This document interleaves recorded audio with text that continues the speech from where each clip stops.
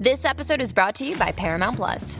Get in, loser! Mean Girls is now streaming on Paramount Plus. Join Katie Heron as she meets the plastics in Tina Fey's new twist on the modern classic. Get ready for more of the rumors, backstabbing, and jokes you loved from the original movie with some fetch surprises. Rated PG-13. Wear pink and head to ParamountPlus.com to try it free.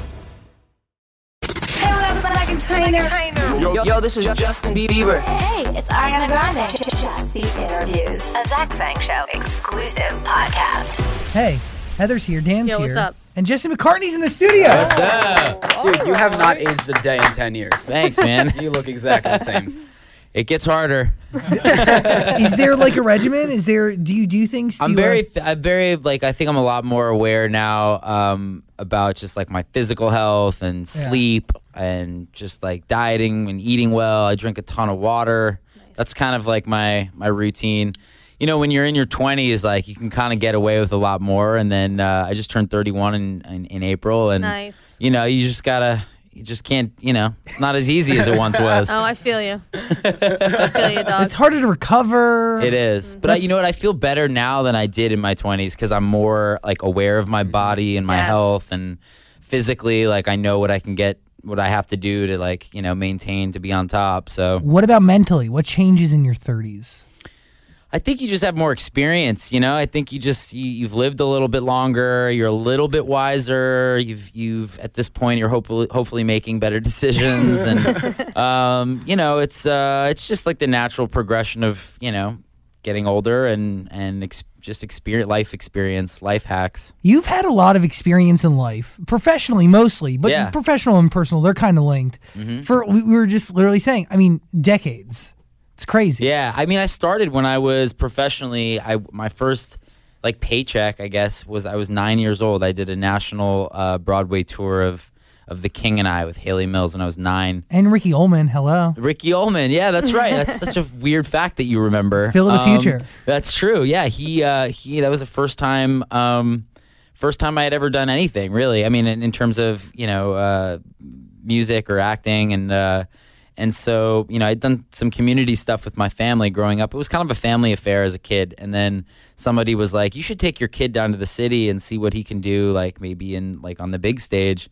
And it just kind of all of a sudden was this thing, and it snowballed into, here we are today. Do you feel like East Coast really helped you out? Because you grew up in New York, and you really were like a bus train ride away from the city. Mm-hmm. So you had more opportunity closer to you. I think you grow up a lot faster. I mean, you could argue you grow up faster in LA as a kid nowadays, but I don't know. In New York, you just, especially in like the theater scene and like just that scene is there's a hustle to it, and you're constantly surrounded by adults and people that are older than you. My whole career, I just remember being like the youngest guy on the set, But that's true. Like I would take a train into the city after school. I would do a Broadway show and then come back, do my homework, get up, go to school, and do the same thing like over every single night. But it was also like, your parents could sit there, at least for me, as like, it's a hobby, but it doesn't need to be a hobby. Manhattan's right there. Like, let's put this to the test and like. Yeah. I mean, I loved growing up in New York. It was nice, and I didn't live in the city. Yeah. I think it's a little harder. It's a little like rougher to be in the city. I had a tree and a grass and a baseball game on Sundays. I grew up in like suburban New York, but the city was really close too for Manhattan. I love New York. I mean, I think I go there now, and I'm like, I maybe wish that like I spent more time there as an adult. In my 20s, now I'm there, and I'm like there for a couple weeks doing press and promotion and stuff for the record, and I'm like, it's like 3 a.m. and an ambulance is waking me up. I'm like, you know what? Yeah, I can do without living in downtown New York. Like I love visiting, but I dig LA at this point. I really do. Better With You is the single. It's out now. Yeah, dude, it's a great record. Thanks, man. Solid. Thank you. I'm very excited about it. I mean, you've a lot goes into this song. You're doing it all on your own, but you've been doing it on your own for a little bit now. Yeah. I mean, for one, I wrote the song with a couple of people and a couple of friends of mine. This guy named Brandon Burnett, who's an incredibly talented singer himself, and his girlfriend Molly Moore. And it was written during a time where like everything was just super contentious. There was a lot of division in the nation, both politically and socially. There was a lot going on. You'd wake up, you'd turn on the news. It was like a new thing every day. It was just it was just kind of a weird time, and I felt kind of bad. We just wanted to write something that like brought people up and made them feel better. That was just a lighthearted, feel good, just pretty melody. And Better With You came out, and it just felt like the right time for that kind of song. And so far, I think the reaction's been incredibly positive. The fans seem to really dig it, and I think it tickles a little bit of like a nostalgic bone for them. It sounds a little reminiscent of my older stuff. So yeah, I mean, I'm really proud of this one. I'm happy with, how it's been going. The way I interpret the record, it's like you're in a relationship and you want to be with somebody who makes you a better version of you. Yeah. And I think like more, that's another thing. Like as you start to experience life and as you get older, you realize that, it's better when you have somebody helping you out and when you have like, a partner in crime. And I think everybody can relate to that, being in a relationship and finding somebody that brings the best out of you and makes you a better version of yourself. And, and during those like awful, weird times that are happening in the world, it's nice to have somebody that can give you a break from all that, You've experienced a lot of life, like to say the least. A lot of stuff's been thrown your way. Yeah. Have you had partners in crime that, maybe wasn't your mom or your manager? Well, I'm in a relationship now. I've been with my girlfriend for almost 5 years or just over 5 years. And, yeah, it's a long one. I mean, that's definitely the longest relationship I've ever been in, outside of, family, it's like an intimate relationship. And I've had a couple of others that, for whatever reason, that they just didn't work out. But, yeah, I mean, again, like that's, I think a lot of the basis of some of my songwriting is just the ins and outs of being in relationships. When you enter a studio today compared to you entering a studio, I mean, we don't need to go back to Dream Street, but like even on your solo stuff, like how has your approach to studio work changed? I think I'm just a little bit more maybe responsible with my voice and just my personal health. We were talking about this earlier, but I think that like just taking care of my body and my voice and make sure I'm in tip-top physical shape, because I noticed like there was a time where I was like kind of like I took a lot of time off from music. I took a few years off, and I was just like, I mean, to be totally honest, just like sitting back, getting fat, watching football, like nice. Eating food and like, cooking a lot, doing stuff that traveling, seeing the world and like doing things that I never really had a chance to do. But that being said, it was a lot of fun. But like I noticed like I definitely like my voice kind of suffered from it. Like I just couldn't like hit some of the notes I was hitting and my runs weren't as tight. So I was like, all right, time to get back in the studio, time to get back in the gym. And so I think for me, like my approach in the studio is just, really take care of my voice, especially if I'm going to go do vocals that day. And, but, for the most part, a lot of it's the same. A lot of times you go in there and you write something and 9 times out of 10, it's awful. And that's that 10% of the time that you get a great song that makes it worthwhile. Bleeding Love, you and Ryan Tedder did that record. Yeah. That was supposed to be yours. Uh-huh. Any part of you, I mean, you made a boatload of money off of it, obviously. It's a huge song.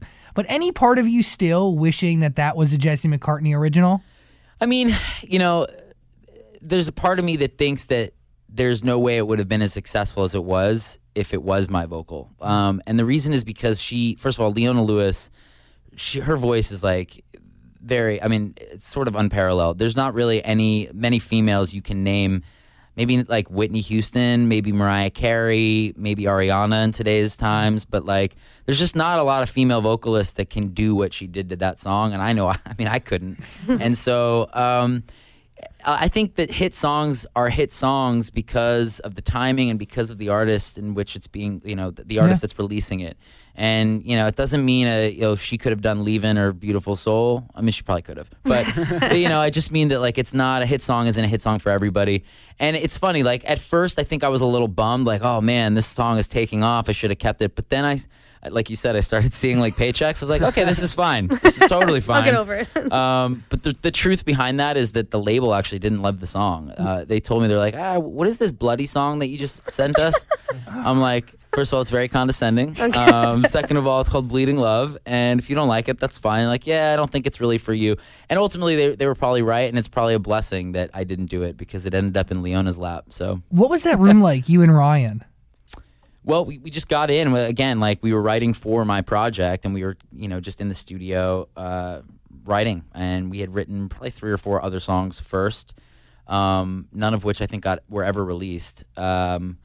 And then one day, it was just like a rainy day in Los Angeles, which is very uncommon, as you know. And it's just such an LA thing to say. But like I just didn't feel like driving to the studio because of the rain. And so I stayed. I was like, I called Ryan. I was like, maybe we should just like stay home. And like, now he's like, come in. He's like, at the worst, we'll like order some Thai food and like watch a movie or just kick it and like not write. And I was like, okay. It was kind of a dreary, bad day. Wasn't really in the mood.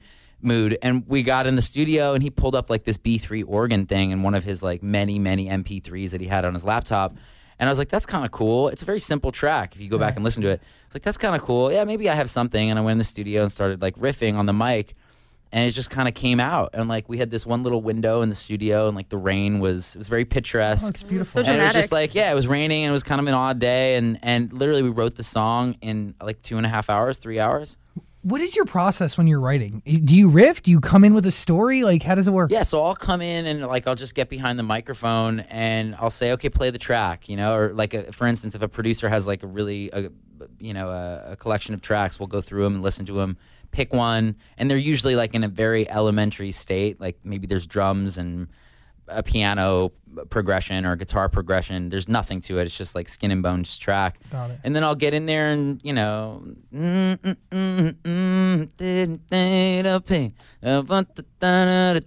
I'll just kind of like just hum nonsense And then you try to fit find and usually end with vowels because it always sounds nice to end a sentence with a vowel, and then like get in and try to like paint it with lyrics. And a lot of times it works, and most times it doesn't. But that's usually the how it works. When it works, it works. It works. That song still pays you, yeah? It does. Is that your most profitable song?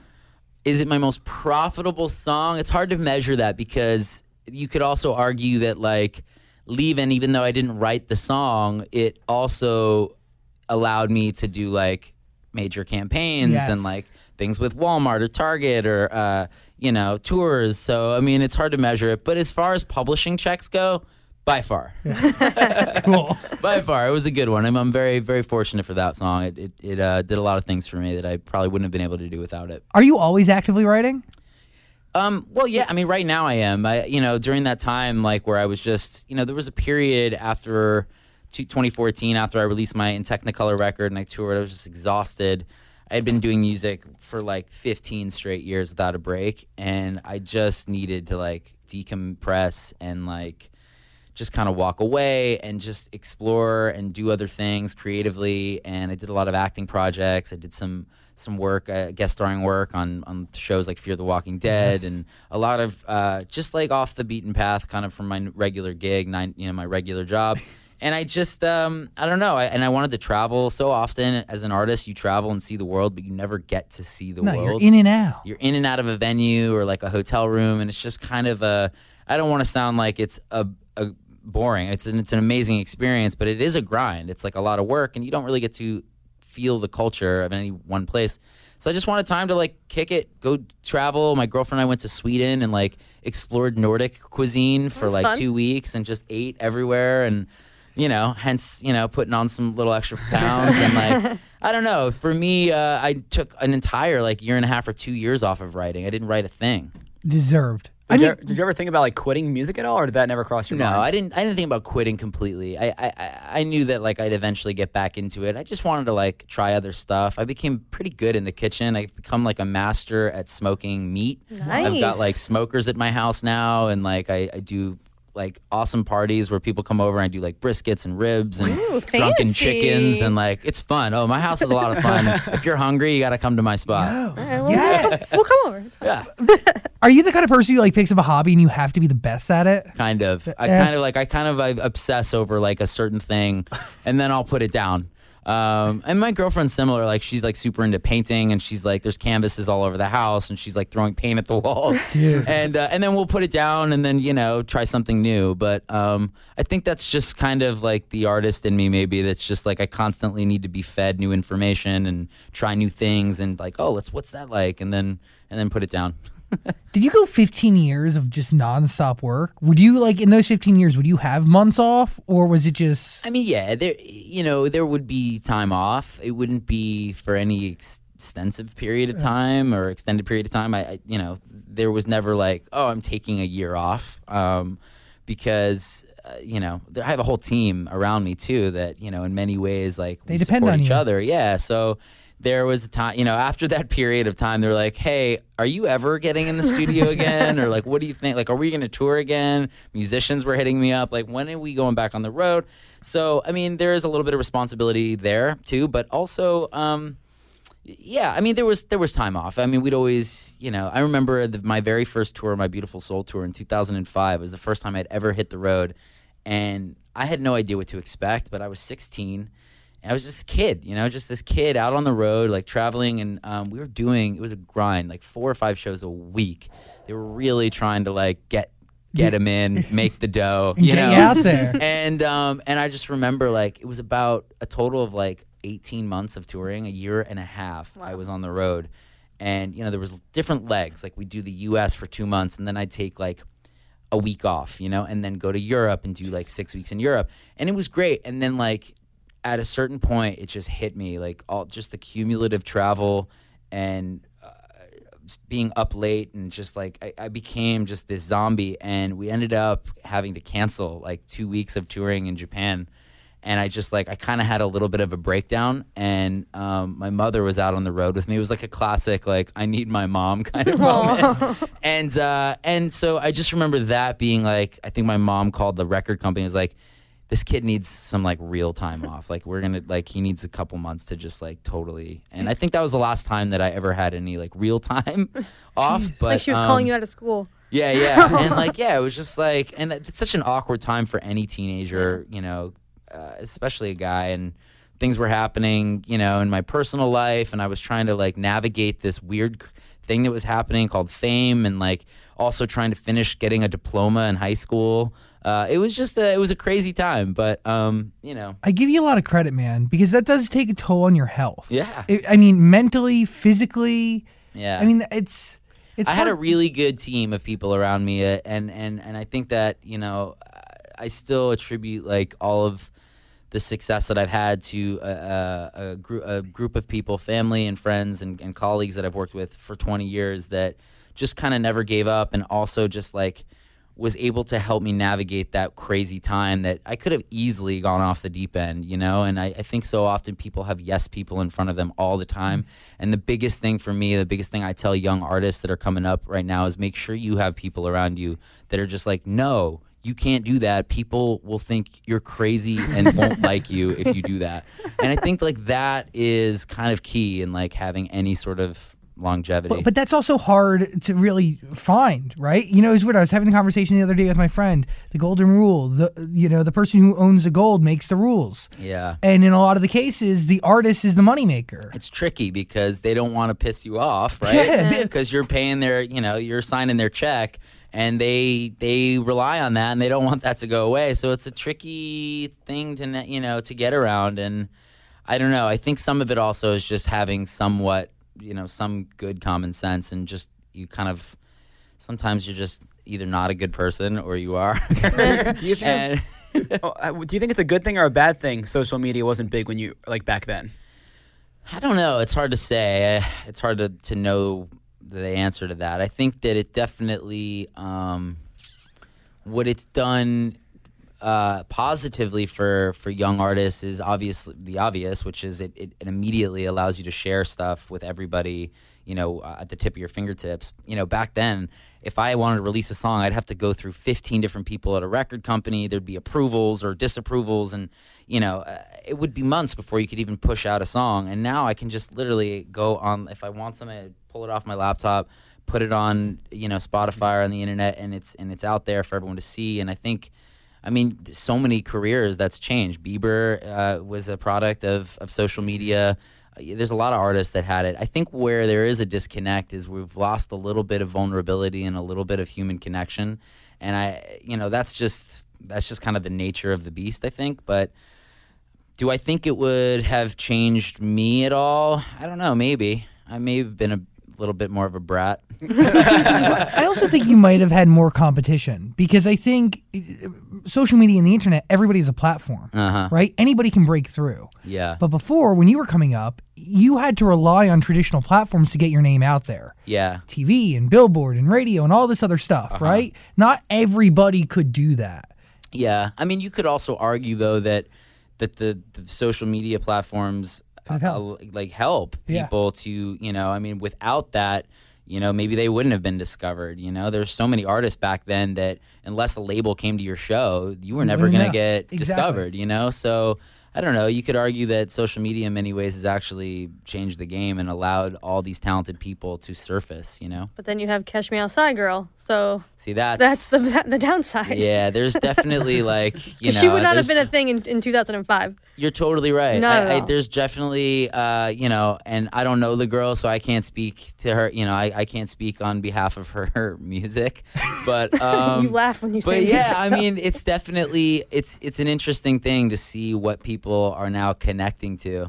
And if you put it down though, like if I'm like, oh yeah, I can't believe that's happening, then I just feel like I'm sounding like an old guy, like looking down on like the young. Yeah. But that's what I do. Yes, there is definitely there can be a lot of noise that squeaks through too, But that's kind of how it is. Zach Sang Show. Yo, I hate to interrupt our interview with Jesse McCartney, but I got to tell you about Quip. It's my favorite toothbrush. You're going to love it. You got to try it. Go to getquip.com/sang. That is getquip.com/sang. You're going to get one of the best, if not the best, electric toothbrush on the market. Plus, they start at only $25.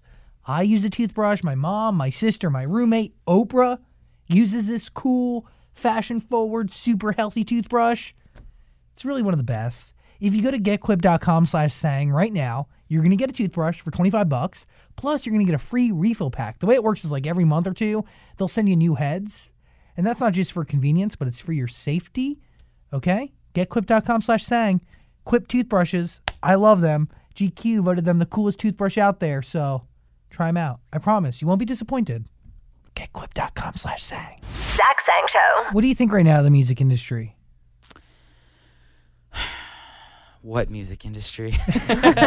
I think that it's a turbulent time and it has been, and I think everybody is struggling to figure out what's happening, where it's going next. Even 4 years ago when I released my last record independently, like Spotify was just becoming a thing. It's changed so much and is drastically changing every year that people are just trying to keep up.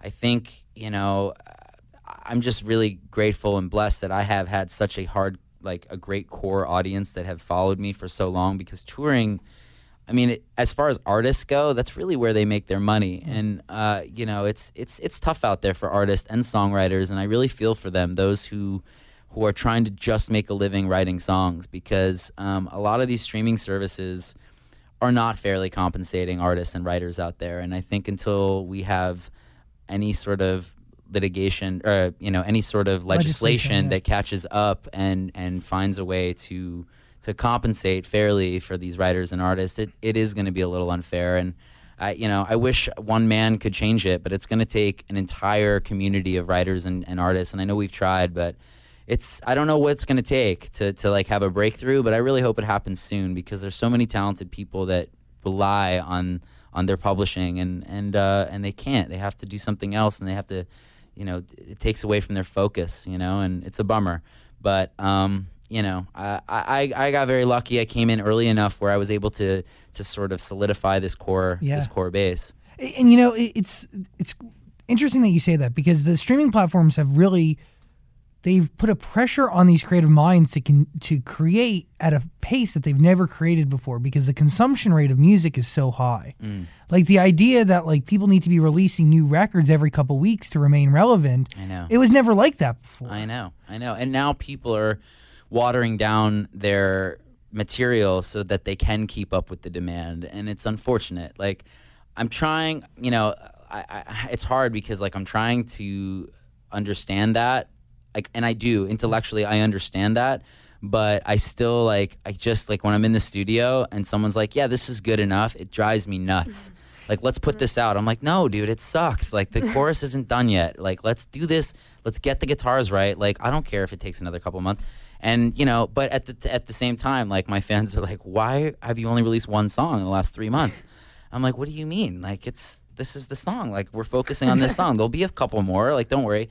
But really, I have right now maybe 4 or 5 songs that I'm actually proud of releasing that and the others are like okay, but I'm not going to put them out, you know, unless they're ready. And so that's the thing. Like I'm releasing probably a collection of 4 or 5 records this year into next year, and maybe that's it, you know. But it's a quality game, not a quantity game. I think so. It's hard. It should be. Yeah. You would hope. And for a lot of artists, I think it is. There is still a lot of integrity there for many artists, but you know, there are people who just have a knack for like feeding the hungry machine. People want that content.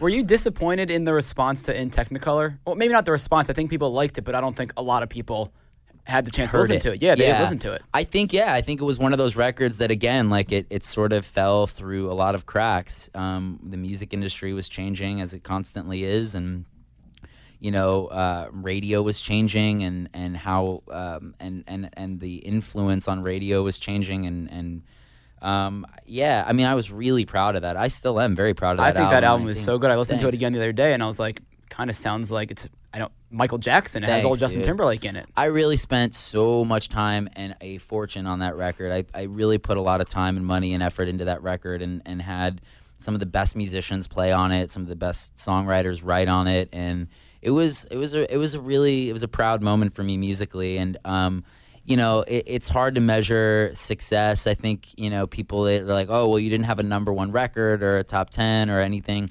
And that's true. I mean, you know, but at the same time, like when I listen to the quality of that record, it really makes me proud. Is that success to you now?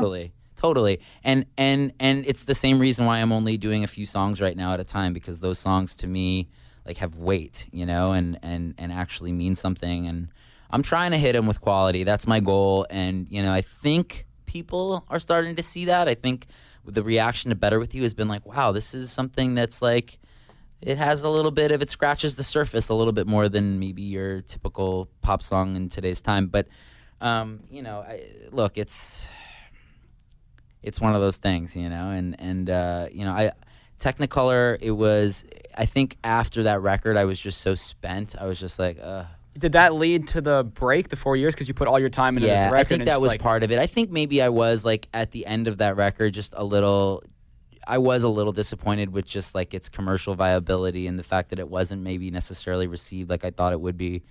And I just was like, all right, you know what, this is great. That's when I was like, I need to take some time off, do some other things, and just kind of clear my head. It's personal, man. I mean, you put so much of your energy into something, and you know, you hope people love it, and when they don't love it like how you thought they would, it's hard not to think it doesn't. I mean, it dings for sure. It puts a ding in your. Do you think people aren't loving or listening to it because they're like, oh, Jesse McCartney, that's the, you know, beautiful soul kid. Like, what's he like? Why would I don't know. I mean, maybe. I mean, I'm sure there's some sort of preconceived notion that a lot of people have, but I don't know. It's hard for me to really. If I knew that, I would have every number 1 album ever made. But yeah, no, it's a good question. I'm not really sure. I think that, you know, for some people, I was for a certain type of person or a certain time in their life, and maybe they had moved on or whatever it was. But it's funny because now this record, after 4 years, I had no idea what the engagement was going to be like. I had no idea what to expect from my fans, if they were either going to like tune in for this new project, if they were going to be like, whatever, dude, like we don't even care. You've been like gone for so long. Who are you? And it was like I was so overwhelmed with the response. Like this response is much greater than the In Technicolor response, and I think partly because I was getting back to some earlier roots. That's it. And maybe like kind of doing something that brought them back to a certain time for them, and it's definitely paying off. I mean, the tour, we announced the tour like 3 or 4 days ago, and already 7 of the cities are sold out. This tour is selling very, very well, and the audience has proven like that they still are fans. They want to be there. They want to support, and they still want more music. I'm sure they want a lot more than I have. Is there a nostalgic vibe to the rest of the records? I would say that Better With You is probably the closest thing to, or the most reminiscent of that time. There are a couple of other songs that are similar, maybe lyrically and maybe topically. They're similar, you know, and talk about like current things that are happening, but musically, I think they're a little bit more modern and contemporary. You know, they have organic elements, but with, you know, some awareness of 2018 production. Cool. You know. Are you writing on every record? Yeah. I wrote every song. Beautiful. In Better With You, is that why you put that little dancey part in to kind of keep up with what's popular today? I think that first of all, if there's anything I've discovered from doing I've been doing colleges for the last Are you like sure 2 your years. fans are in college? I think your fans are older than college nowadays. I have so here's the thing, here's what I think. I think that the fans that are older, which you're totally right, there's like a prime, like 24 to like 32, there's like a huge chunk of my fans demographically, right? And that was like the Beautiful Soul crowd. And then like 2008, 2009 was like 5 years later from Beautiful Soul release. Leavin' came out. It was my first #1 record. And I think that was like this newer crowd, like this younger crowd. So I think there's like an 18 to 22, and then there's like a little gap, and then there's like 25 to like 32. That's at least what I think. That's what I'm throwing out there. But the colleges, like I did 13 colleges this spring semester. I was gone every single weekend playing a college around the country. It was so much fun. And I forgot what we were talking about, but it was I mean the fans, they're out there, and I think that they've proven to be hungry for more music, and I'm going to try and do this as long as I can. That's what I love to do. What trend in music have you acknowledged and said, that's what it was. Yeah, I want to incorporate this song. in my stuff. Yeah, so what trend in music? I think the drop, so that's what it was. The fans love, people just love a drop in music. Right? That's just like, when the beat comes back in, it definitely gets people pumped. It moves people for sure. I have this song called Wasted, which is a fun like college record for sure. And the entire chorus is this massive drop, and it's totally a guilty pleasure kind of song. There's no doubt that I'm absolutely playing right into the trend of like what people love, and that's fine. Like I'm totally willing to accept that and admit that. And then there's going to be a lot more heartfelt cuts on the record that are that don't pay any mind to that sort of thing. But I think if you're not, it is pop music, and I'm a practical guy. Like I'm not reinventing the wheel. I'm trying to write great pop music, and if that means keeping in line with some of what people want to hear, then I'm willing to do that to a certain degree. Mm-hmm. I'm not out here trying to make like DJ records or like electronic dance music. You're not going to start rapping? No, I'm not going to start rapping anytime soon. You won't catch me outside, but I definitely, I am practical, pragmatic guy, and I understand like, you want to stay with the times. So you have a history of re-releasing records. Mm. Right now, we're in a big let's bring back the old stuff boom. Mm-hmm. Would you ever re-release Beautiful Soul or Leavin'? Like give it a modern spin? I don't think so. I kind of feel like I don't want to touch those songs. I feel like they're really sacred to a lot of my fans, and like I feel like doing that. I'm not. That sounds like I'm really putting myself on a pedestal, and I don't mean it that way. I just mean that like I don't know. There's something about those songs that I feel like mark a certain time in my personal life too. That to do that might be a little weird. I don't know. Do you think they'd be Do people do that? Is that something people are doing? Oh, okay. Aaron Carter said he was re-releasing an updated version I Want Candy. I Want Candy. Get out of here. Yeah. Wow. Okay. Cool. Hey, people always want candy. That is one thing that will never change. So. Sorry. We just took a left turn. You broke him. Got him. Do you still enjoy Beautiful Soul? Like I know you perform it, but do you still like it?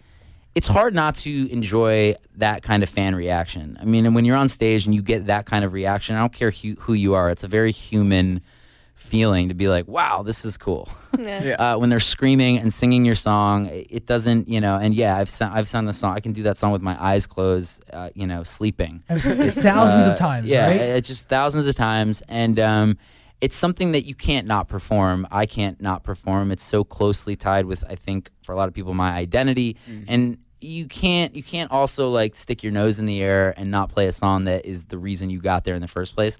So as much as I love playing the new stuff, I do always play Beautiful Soul. Do I get sick of it? Maybe sometimes, but like, I don't get sick of the reaction and the way people feel when they hear the song. Do you think that song would be a hit today if it was released? I don't know. Probably not. Really? Probably not. Again, like it has a sound. It's a sound. It's of a time. Yeah. there are some, like, to me, like, there isn't anything about it actually that does say like, oh my gosh, that was so da-da-da-da. I mean, I think like we hear a lot of dance records right now that I think in 10 years people are going to be like, oh my God, remember 2018? But I think there's actually more organic elements to Beautiful Soul that maybe allows it to kind of cross over into multiple generations. But do I think it would be a hit? It's hard to know. It's really hard to know. What do you think of the boy bands out there now? Dream Street. OG, man. I mean, there's a lot of boy bands out there. There are a lot of boy bands. Hey, you know, as long as there are young pre-pubescent women, there will always be right 13-year-old room for boy bands. Hey, you know, look, that was a part of my early career and something that, you know, I own. I mean, it was a way for me to get my foot in the door, and everyone's got to do it somehow. And I loved Dream Street. I grew up on your stuff, all of it. So yeah, it was definitely it was a time for sure. I think we were like riding on the coattails of NSYNC and Backstreet Boys, and we knew it. We were like, oh, this is gonna end soon, but hey, in the meantime, like let's go. But I wonder if there's other members of these boy groups out there knowing that it's gonna end soon, because you can't have, not every boy group can rise to the top. You know, I think they must know. I mean, unless you're just completely dense. I mean, like you have to know that it doesn't last forever. I mean, you look at, especially, you know, when you're that age and you're in a boy band, the boy bands that have come before you were probably a fan of at some point, or you looked up to. So, and you knew that ended. So I don't know. Maybe, you know, who knows? Who knows what they think? Were you always planning during that stage of life for your solo stuff? No, I don't think I was ever planning for any pop music career. I really wanted to do like theater and acting and stage work. Like I never really thought that music and becoming like a pop singer would be at all part of my plan, like at all. I think that Dream Street was just like another fun thing I could do after school, and had no intention of like having fans or getting famous. It was just like, oh, I get to sing music, and it was purely just a joyful thing for me. And it had no intention of like, you know, making a career out of like singing pop songs. It was just another part of like entertainment that I thought was cool to try. Have you thought about going to Broadway? I've thought about going back to Broadway, and I've had some discussions with certain people in the Broadway community about like what that would be. And, you know, there's something I think as you get older too that, you know, early on, like theater is awesome. It's a grind. It's a really hard thing to do. 8 shows a week? 8 shows a week. And, you know, after a certain amount of time, it's like you're doing the same thing. Oh, it can be very monotonous, you know? It's like the same thing over and over and over. And I at a certain point, after a few years of doing theater, I was like, I got to do something else. But you could do a cool limited run somewhere. Totally. And now that I'm older, I'm like, there's that like itch now to get back to my roots and maybe try my hand at it again. And cool. you know, I was theatrically trained. That's what I started doing. So I'd love to do it. And I think there is more than ever like such a respect now in the theater that there always was, but it has now like bled into every other aspect of the entertainment, from television to film. You see so many stage actors taking left turns and doing TV and vice versa. So they're kind of interchangeable now. And I feel like a lot of guys that get roles in this town that I know that I'm friends with were like theater guys, you know? There's like a respect thing. Dude, I because think you hit Yeah. the nail on the head. It's the way you're trained. It's the Totally. work ethic. It's the grind. Yeah. It's like people look at stage actors sometimes or Broadway and they kind of discredit them almost. But in reality, I mean, they're hard, they work harder than a lot of other actors. It's one of the hardest mediums, in my opinion, because you're completely vulnerable. You can't hide behind anything. There's no editing. It's you and an audience and the stage and nothing in between. It's a very like it's an intense thing, and very few people can do it. Is there a dream musical you'd want to be in? I mean, I grew up loving Rent. I thought that was like one of like my as a kid, like when I saw that show a million times on Broadway and just loved the score and the music to it. And it went off Broadway before I was ever like old enough to be a part of that cast, because everyone was in their 20s and 30s. Did you see the original, like with Anthony Rapp and Idina Menzel? Yep, I saw the original cast. Jealous. I know. It was like such a cool time for theater. I love Rent. I love these, like, honestly, like, I love these, what did I just see on Broadway? I saw it like 3 weeks ago. Must have been good. It's about the kid. Dear Evan Hansen? Dear Evan Hansen, thank you. Phenomenal Show. Oh. Very powerful. I like cried through the entire thing. I was just like a wreck. My girlfriend's like, pull it together. Come on. Like, I'm the sap in the relationship. But how hard is it for those actors who evoke that emotion from people sometimes twice a day? I don't know. I didn't get to see what's his name either. I didn't get Ben to see Splatt. Yeah, Ben Platt. Platt. Jesus. Platt. You know, close enough. I didn't get to see him, but I heard that just the way that he performed, he was like crying through the singing. Like, I don't even know how you do that.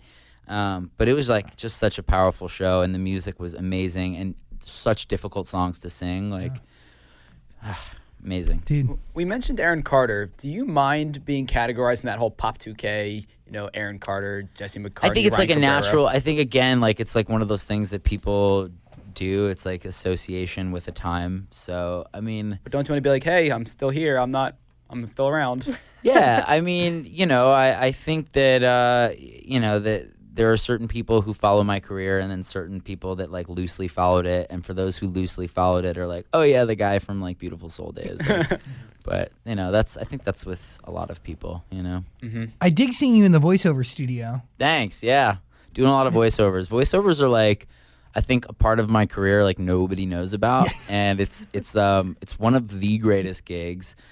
Because you're not on camera. You can literally show up. I like get out of bed. I make my coffee, put on my house shoes, and like go in my pajamas to the studio, record for like 2-3 hours in the morning, and I'm done by 10 a.m. Do you record in your own studio, or do you go to? No, I go to different studios. Got it. Like Alvin and the Chipmunks was like another that was like a franchise that like changed my life in many ways, and like a lot of people don't know that it's like something that I've done. He plays Theodore. Yeah, Theodore. The green one. And I just did the new season of Young Justice, and that's cool. Yeah, it's a great gig. I love doing voiceovers. I've done them for a long time. You make a killing, don't you? It's a good way to make dough. Oh, Let me tell you, like there are so many guys in that room that I work with, like that are on microphones that. Like around me, there's like the Scooby-Doo guy and like the Teenage Mutant Ninja Turtle guy. These guys show up, okay? These guys, you would never in a million years peg these guys for being like superstars.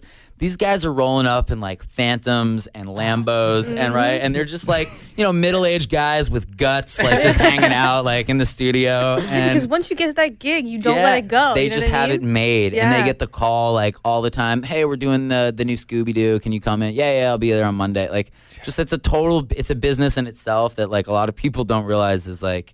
It's cool. Dude, super lucrative. You can do so many different parts. Mm-hmm. You know what? I supplement a lot of like my music and being in the music industry and trying to make music with stuff like that I know that is always going to, those are like, my bread and butter. And if I need to spend a little extra on my music to do this and this, I can because of stuff like that. And it's just kind of like it's a cycle, Why do you think you're perfect for voiceover? Like when you audition for the first time, what did they say? Like your voice is great because of. I don't know why. I actually personally hate my like when I listen back to my speaking voice, it doesn't. I mean, I think for a lot of people, it doesn't sound like what you hear in your head. Yeah.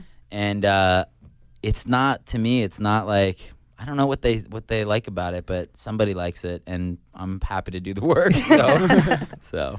Man, what do you think of the Leonardo DiCaprio comparisons? I've been getting it a lot as I get older, and I mean there are worse people to look like. That's Guy's a true. stud. Right? Oh, yeah. Guy's a movie star. I love Leo. Leo is like one of the reasons I wanted to act. When I first saw the Basketball Diaries, to me like that was like one of the coolest like dramatic roles. And What's Eating Gilbert Grape was like I thought he was just unbelievable in that movie. And I who doesn't like a good old school Leonardo DiCaprio film? When you look in the mirror, do you see it?